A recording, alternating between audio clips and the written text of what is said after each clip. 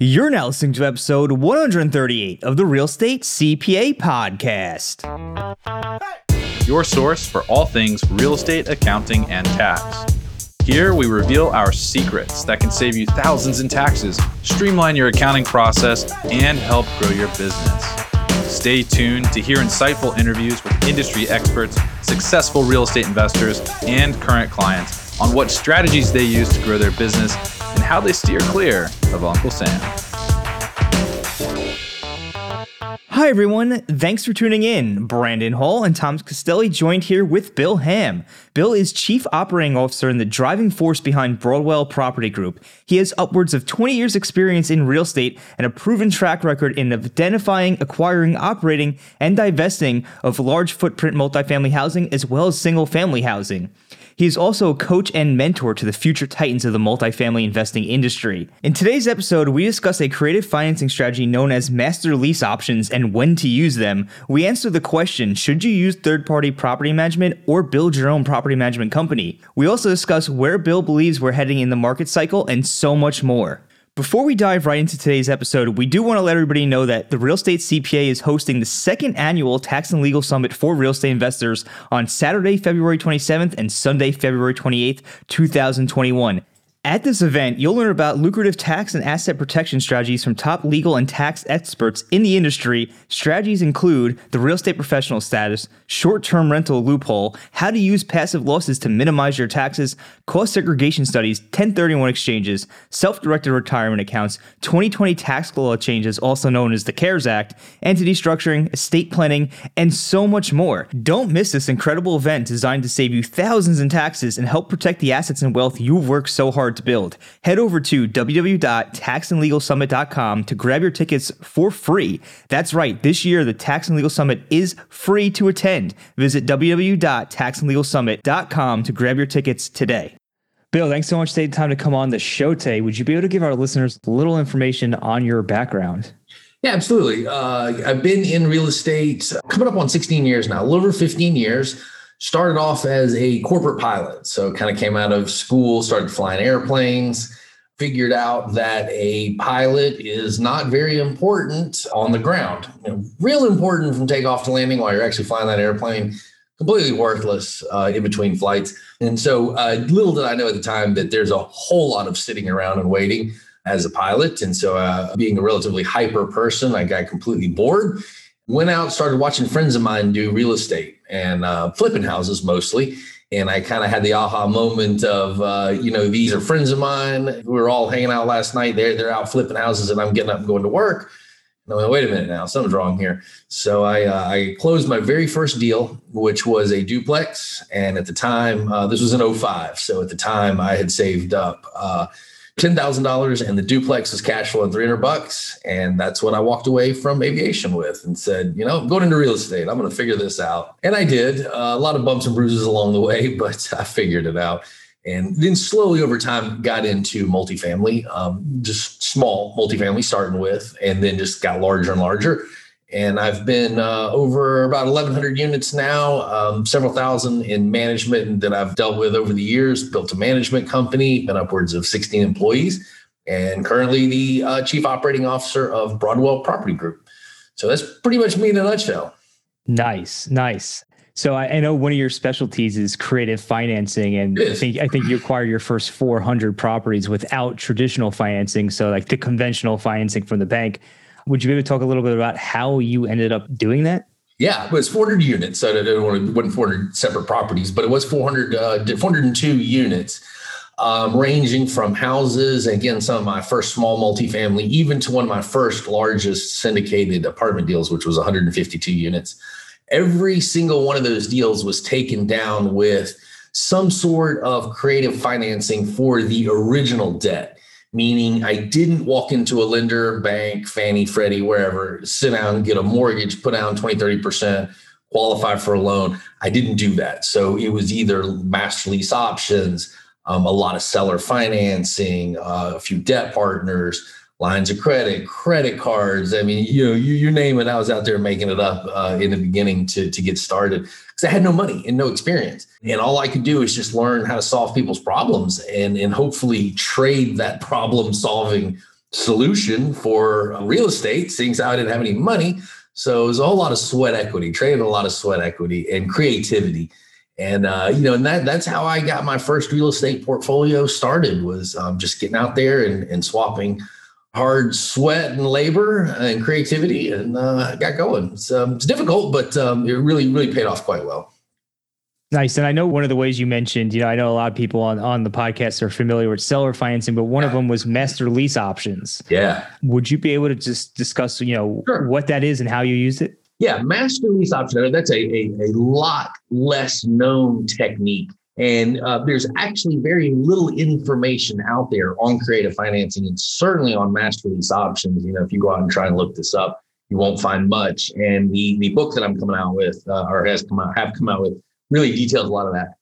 To answer your question, a master lease option is two contracts, separate contracts. But the idea is that this document is going to give me the right to rent a seller's property with the right to purchase it someday in the future at a set price. All right. So, Tom, we'd basically say you've got, some real estate for whatever reason, you've got a problem. Maybe you're a burned out landlord, distressed, whatever the case, and you don't feel like fixing up the property. It won't qualify for traditional financing. So I'm going to come in and I'm going to say, hey, Tom, rent me the property. Now would be the master lease. I'm going to come in and bring some money, maybe some effort, some whatever the case, stabilize your asset. And we're going to choose a price right now, today, $1 million, whatever, and then I'm going to have a certain amount of time in which to buy the property for the price that we agreed on. So the gist of it is I'm going to rent a property with the ability to go in and hopefully straighten out whatever the repairs, the distress, the issues are, bring the value up above the option price, the price you and I negotiated back when it was distressed. So it's sort of a rent to own with the ability to buy that property at a set price someday in the future. So the idea is, again, as I said, you bring the value up above the option price, and then you can either sell the asset, wholesale, you could actually sell the master lease contract to someone else, or exercise the option to purchase and buy the property yourself, which you would obviously be getting at a favorable discount. So that's roughly what a master lease option does and is for.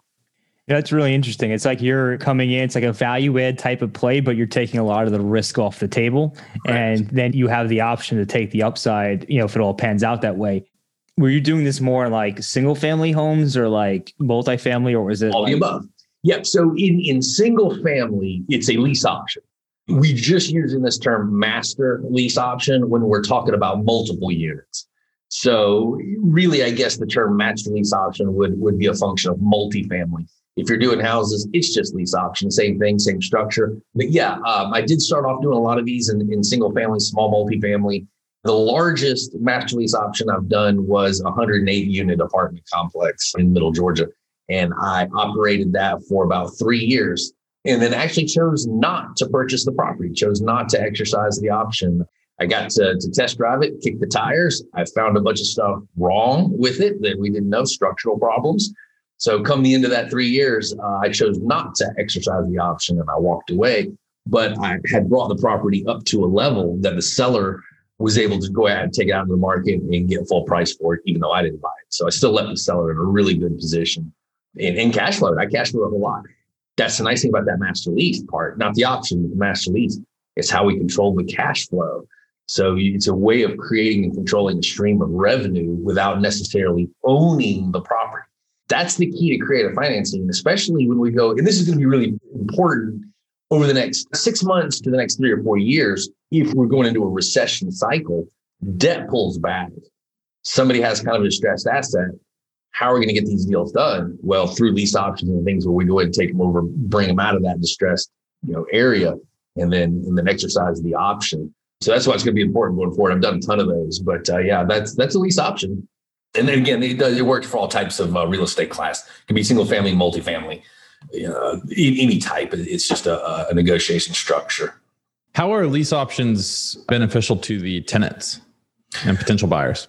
For the tenants, that's a great question. The tenants probably would not directly benefit from a lease option. What they would hopefully benefit from is you coming in with fresh agenda, fresh attention, Maybe the seller is burned out. Maybe they're out of capital. Maybe they're not taking care of the tenants as far as repairs and maintenance are concerned, things of this nature.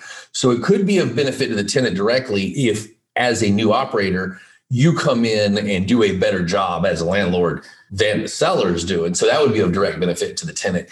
What the seller is going to get out of this is an exit that they may not otherwise have had access to. And that's an important question because it really brings up hey, have we all been doing a lot of creative financing over the last 5 years? No. Why? Because creative financing is about solving problems. Well, in an up cycle, when the market's just going up, up, up, and up, if some seller has a problem, they can probably just take the property out on the market and sell it. Well, when the market declines and lenders start pulling back, one of the first things lenders pull back on is what we call distressed assets or value add.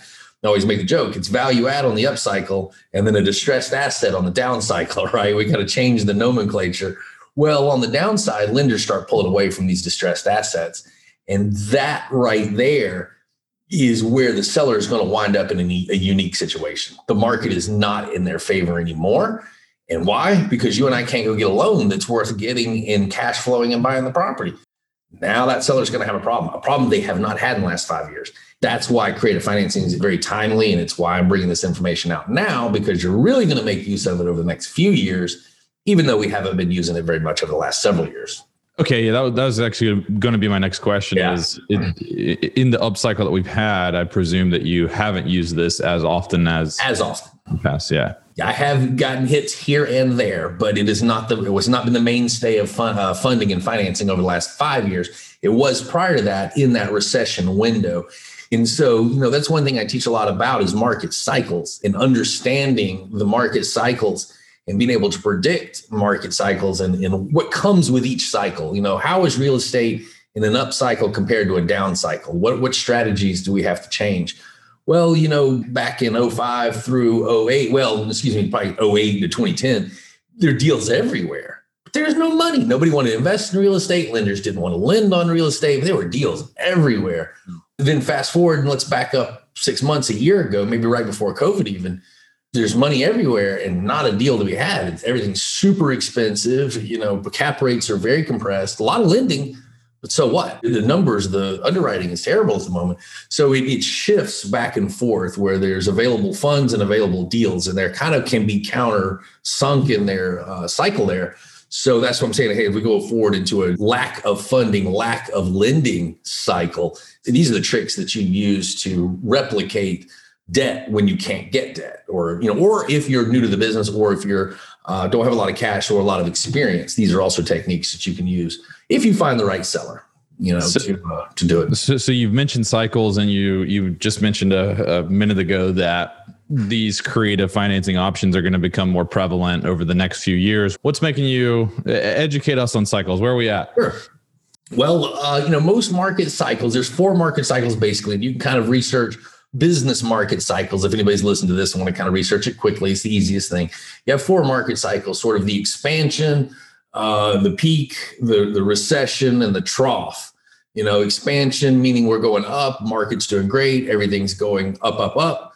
Sort of peak is where we're at the top, leveled off. You have the contraction or the recession cycle that's kind of going down. Trough, we're at the bottom, and then back up again would be another expansion cycle. So I would say historically, our last real trough market was sort of the 08 to 2010 kind of range. That's the market crash. We're down at the bottom. From 2011, 12-ish, we've been in an up cycle. So we've been in a very long up cycle for the last 8 years or so, which now we're up at the peak. Prices are at a peak, and we're going to go into a recession. What makes me think we're going to go into a recession cycle? Lenders, all you got to do is watch the debt. When you see debt starting to pull back from the market, it's a tip you're going to go into a recession cycle. Lenders can kind of see forward. They can see the market cycles coming.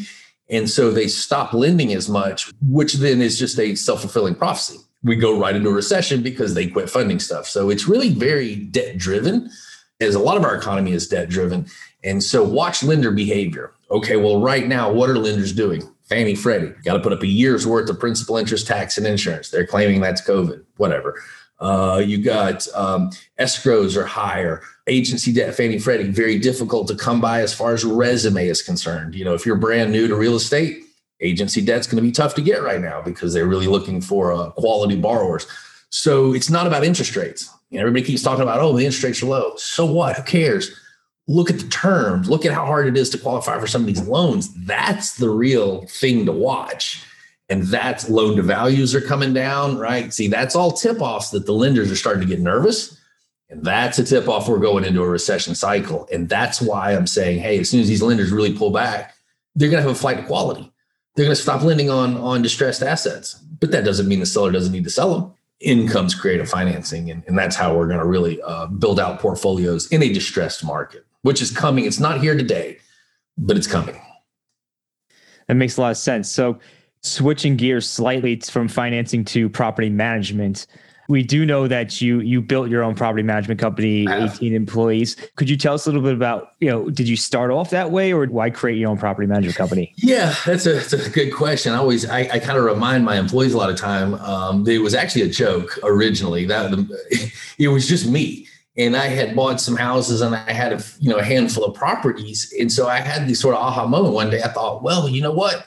What if I set up a separate management company? And it's just an LLC. I can go on the Secretary of State and just form an LLC for like $125. So I did. And then I thought, all right, I got an idea. What if I make a management contract between the owner LLC and the property manager LLC? It's still just me. I'm one person in both LLCs. But my thought was, hey, I'm building a management resume. And I thought, well, maybe somebody will believe that one day. And then accidentally, it turned into a real management company through necessity. I just kept kind of managing the assets, starting off with, the beginning, the small properties, wind up hiring one of my best friends to come on, help me run it. And then actually hired my fiance, who's my wife now, and then just kept growing it from there. So it was largely necessity in my case, not having much money and having kind of walked away from the aviation career. I needed the cash flow to eat. I needed the management fees to eat. So I really couldn't afford a management company is probably why I started the company. But again, it was kind of a joke. I didn't think anybody would take it seriously. And then it accidentally turned into a real company. Now what 10 years, almost 10 years later. So you imagine like multifamily and single family? I was, yeah. Almost only exclusively multifamily. The only reason I was managing some single family was some of my portfolio that was left over. And I literally just sold it about 6 months ago. So yeah, I would 6 months ago, I would have said yes for managing single family, but the only multifamily at the moment. And are you concentrated in one market or are you across multiple markets? Southeastern markets. I live in Atlanta, so I'd prefer to do stuff in Atlanta if we can help it. But yeah, we're in Southeastern markets. My portfolio is all in the Georgia market. So Southeastern is markets are our area. And I guess when it comes to building a property, like a lot of people use third-party property management. Have you noticed what advantages do you see, I guess, if in comparison, sure, I guess, to the people who do use? Yeah, I know where you're going with this one here. I'll kind of give you my advice on the subject when people ask this. What I tell people when they're new to business is you should manage and then not manage and then manage again in that order. All right. So you should get out and manage a few of your properties when you're small. And that's really to kind of learn the business so that you have at least an understanding of what property management is, what it takes and what it costs. But the problem is a management company can come with a tremendous amount of opportunity cost. It's a completely separate business. It has really nothing to do with real estate. It's employees, it's systems, it's management. So stop and think about that before anyone listening decides, oh, look, free money. I'll just set up a management company and this will be free money. No. It is not in any way free whatsoever. And that's why I say manage a little bit in the beginning to learn and then stop. And go focus on buying and building your portfolio. Once you get up to maybe 500 units, something like that, now you've got some economy of scale. You can go out and hire some bench talent to work in your company. Then you bring management back in-house. I did not do that. I've been managing everything from day one. And I've seen a lot of my friends grow a real estate portfolio faster than I did because they were not managing themselves and they were strictly going through third party. The upside is I can control my expenses. The upside is I'm very good at property management and I can really learn, I can analyze deals in ways other people can't because I really know how to look into a deal and I can tell you the operations and what's going on. Yes, but that stopped me from growing the portfolio for a while because I'm dealing with building a company. So it's a double-edged sword. It's good and bad. And that's why I kind of say you should do it in the beginning to learn and then stop. And, when you're in that kind of 10, 20 units, maybe up to a couple of hundred units, you're probably better off letting a third-party management company handle that, learn asset management, build your portfolio, get some economy of scale, and then circle back around and pick it back up. Because we'll call those teenage years. You're not a little baby company, but you're not an adult company either. You're kind of just halfway grown up with some pimples and zits, and it's a kind of a growing pains. That's a tough area to operate a business in. And that's why I kind of say it's tough in the middle. I like how you said that property management is not like real estate business management. You're totally right. When you are running a property management company, if you think about it, you don't really have overhead. You're not selling a product, you're selling a service. And what do you need to deliver the service? You need people. And, I can tell you from experience, managing people at our CPA firm is tough, man. It's a tough thing. So it's not, it's definitely not something to jump into lightly. You need to be very intentional about it. And it's, I'm sure, extremely different than managing a rental property. My rental property produces every single day of the week, but the CPA firm takes a lot of people management to keep the CPA firm producing. So I'm sure that property management company is probably the same way. It is totally. And it's very employee intensive, which is fine, but it's stable income. It's good cash flow. It's money. It's monthly money. I get paid off the top and then everybody else gets paid. Yes, but hold on, I go to work for that. It's not mailbox money. It's not sit at home and open the mailbox and here comes all your rent. No. It's not like that at all. And I think that's a big misconception that people new to the business have when they hear people like us talking about managing our own properties. And they go, oh, wow, look, all this free money that we're just not collecting. We should collect this free money. Careful. Don't let someone talk up property management. It's a great business, but take everything they say with a grain of salt. It's not free. I think a good way to think about it is mailbox money is return on capital, right? I put capital in, I get money back.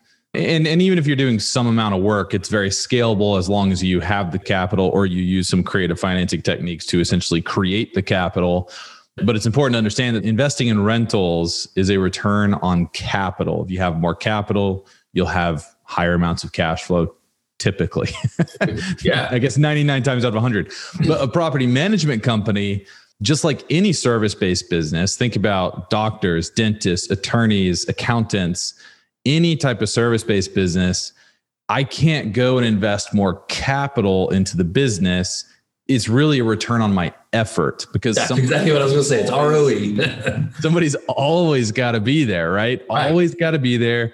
And that's why it's really funny actually. So Tom and I talk about this every once in a while. We'll get like software companies that'll call us up and say, hey, we want to partner with you guys. And I'm like, cool. Yeah, we'd love to partner. What do you want the terms to be? And they're like, well, every lead that we send you, the industry standard is 30%. You give us 30% of revenue. And I'm like, that's the software industry standard. There's no way in hell that's the CPA industry standard because my margin is 30%. So I'm not going to go give you 30%. And it's not scalable. Every single person that you send me, I can't cut my costs. I can't increase my margin. Right. The only way that you scale a service-based business is to get more. That's how it works. Property management, more under management.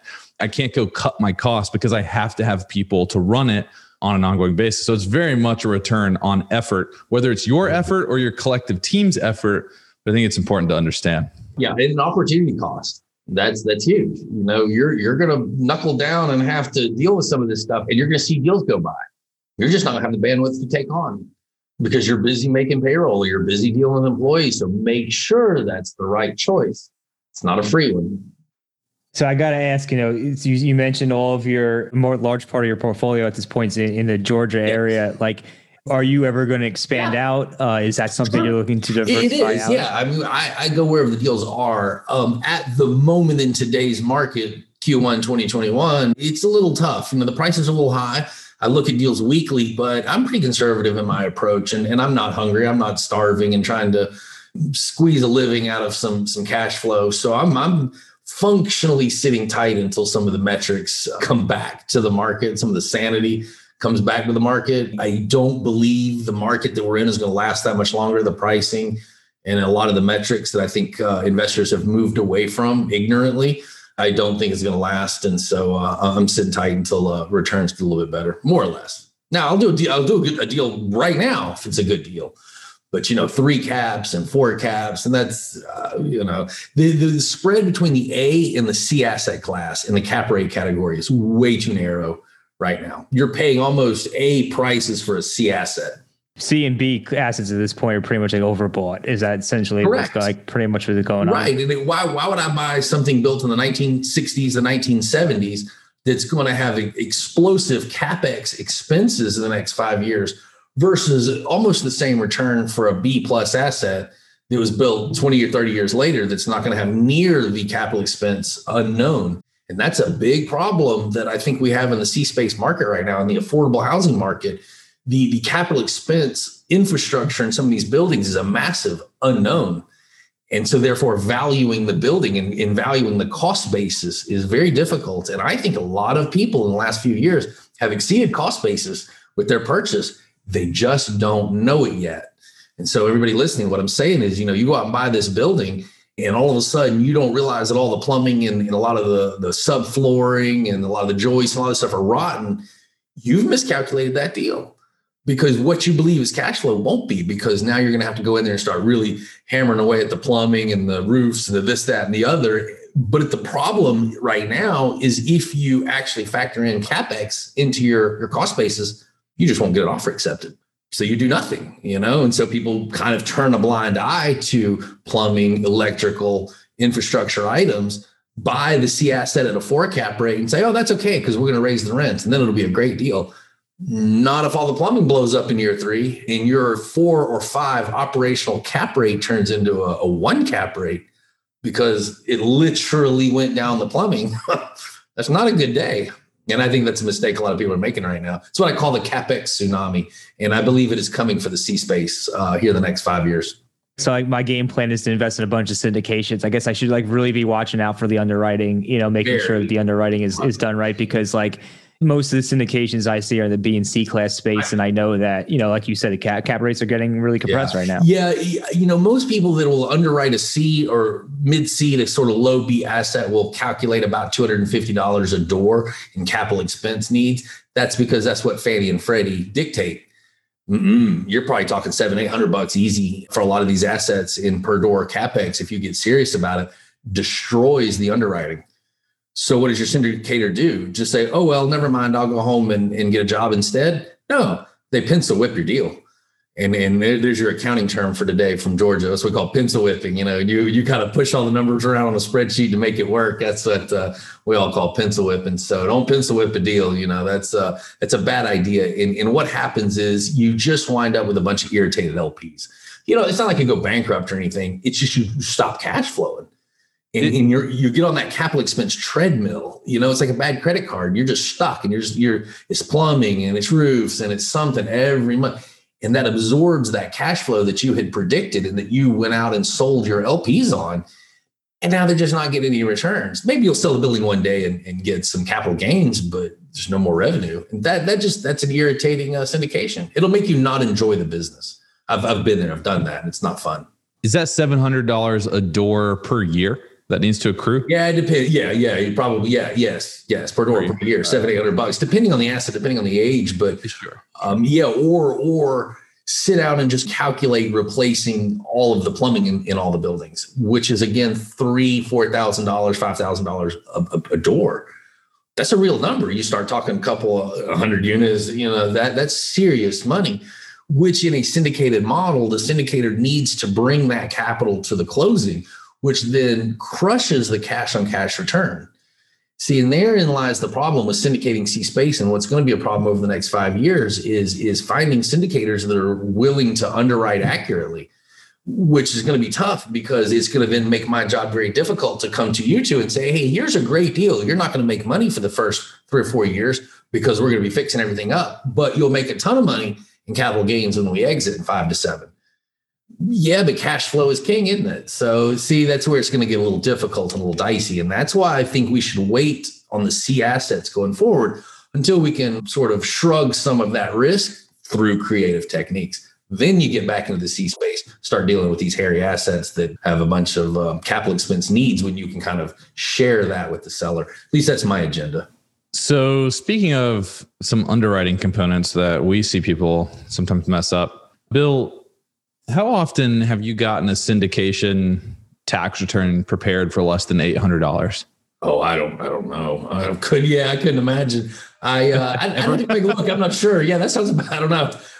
We do a ton, bulk batches of them. My firm kind of does them all, but yeah, that's a good question. I don't know. You're getting people trying to be cheap on the, we've had some people go through like some courses and oh Lord, they come and they're like, oh, I thought it was going to be $800. I'm like, no, man, you're way off.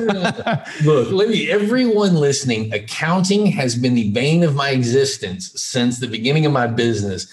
Outsource it, get you a good company that you know and trust, that does the work and does it well, and pay them what they're worth and go on and do your business. Don't step over those dollars trying to pick up accounting pennies. That is not a good idea. That's not a sales pitch nor an advertisement for these guys. It's the truth. I'm telling you, don't. There's way better places to try and cut corners than there. Don't do it. Yeah, no, 100%. I mean, there's a ton of people out there who try to pinch pennies there. But one question before we get into a tax question, sure. But if you were to go and branch out to a new market today, are you gonna rebuild a property management company, or are you gonna go third party at that point? No, I wouldn't. I would actually take my advice. What I would do is I would wait until I had several hundred units in that market, and then I would bring in-house property management. And the absolute reason I wouldn't do it is because I've tried to manage stuff at a distance, and when you have no economy of scale, you wear all the hats. What if somebody doesn't show up to work that day? What if they literally don't walk into the office and unlock the door? You got to go over there and do it, or your office is closed that day, which means no collections, no rent, and so that's a mistake. So no, I would absolutely not. Even with my skill, I would not manage more than probably 100 miles or so. You get outside of about a 99-mile radius, you're pushing it. So that's would be my tip for anyone listening. Makes a lot of sense. And because we are the Real Estate CPA podcast, we always have to ask a tax related question. Over the years, you've seen a lot of different things. What are your top tax strategies you use to minimize your taxes? My top strategy is working with an accounting firm that I communicate well with. That's probably my top strategy, because I've learned over the years that as an operator and a syndicator, we need to know a little bit about everybody's job. I need to be a little bit of an accountant, a little bit of a lawyer, a little bit of a banker. I don't need to know your job. I need to know what you do well enough to communicate with you what it is I need you to do for me. So if I don't know how to tell you what we're trying to do, you're not likely to get it done, and we're going to go back and forth. So it's very important. My top strategy is finding someone that communicates with you about strategy. I'm not the tax expert. You are. I want to come in and sit down with you and go, here's what I'm trying to accomplish, and have you kind of give me some guidance on how we can do it. I don't like accountants that say, give me the books. You give them the books and they just put it in the computer, crunch it out and go, here are your tax returns. Look, anybody can do that. You can do that on a website. I don't need an accountant to do that. I need an accountant that's a strategist. So that's my top tip, is find a really good strategist-based accounting firm that knows real estate, has experience in real estate, and they're willing to talk to you. That would be it. I don't have any kind of big, sexy 1031, offshore kind of tax answer, but just as a good old operator, find a company you work well with. Hard to disagree with that one. So I know that you have a book you recently came out with.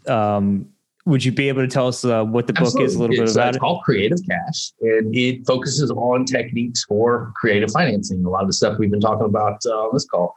So yeah, it's really going to be what everybody needs to navigate going forward into a recession market when debt pulls back. It's basically a book detailing how I built 402 units without walking into a bank, but in education mode, not story mode. It is about information, not motivation. So the book is not about telling you that you should be in real estate or what's your why or, future value. Don't care. That's all on you. Whatever your why is, great. You need information. You need to know how to do it. I can help you with that. So if you've made the decision to be in real estate, then my information is really going to be of paramount importance. But yeah, it all focuses on creative financing, lease options, seller financing, a lot of the other techniques that I discussed. Is it going to be on like Amazon, or is there like a website to go to? It's on Amazon right now. You can get it Amazon, Audible, and Kindle. And I do have a website. It's creativeapartmentdeals.com. So you can go to creativeapartmentdeals.com. We have the book there as well as a masterclass. So I actually have a full downloadable home study class on creativeapartmentdeals.com. So you can go there. And if anybody wants to reach out to me personally, it's bill@gobroadwell.com. And if you're looking to invest with my company and my CEO, Tony Morgan, that's broadwellpropertygroup.com. We have a section there you can fill out for investors. Go in there, fill out your information, and we'll be in touch directly. Nice. So, Bill, want to thank you so much for coming on. We're going to drop everything into the show notes for everybody who is listening, wants to check this stuff out. I know that I will definitely be checking it out. So, thank you. And it was a pleasure having you on. Thanks a lot. I appreciate doing that. Thanks for listening to today's show. If you enjoyed the show, please find us on iTunes and leave us a review. You can also email us at contact@therealestatecpa.com with any feedback or topic suggestions.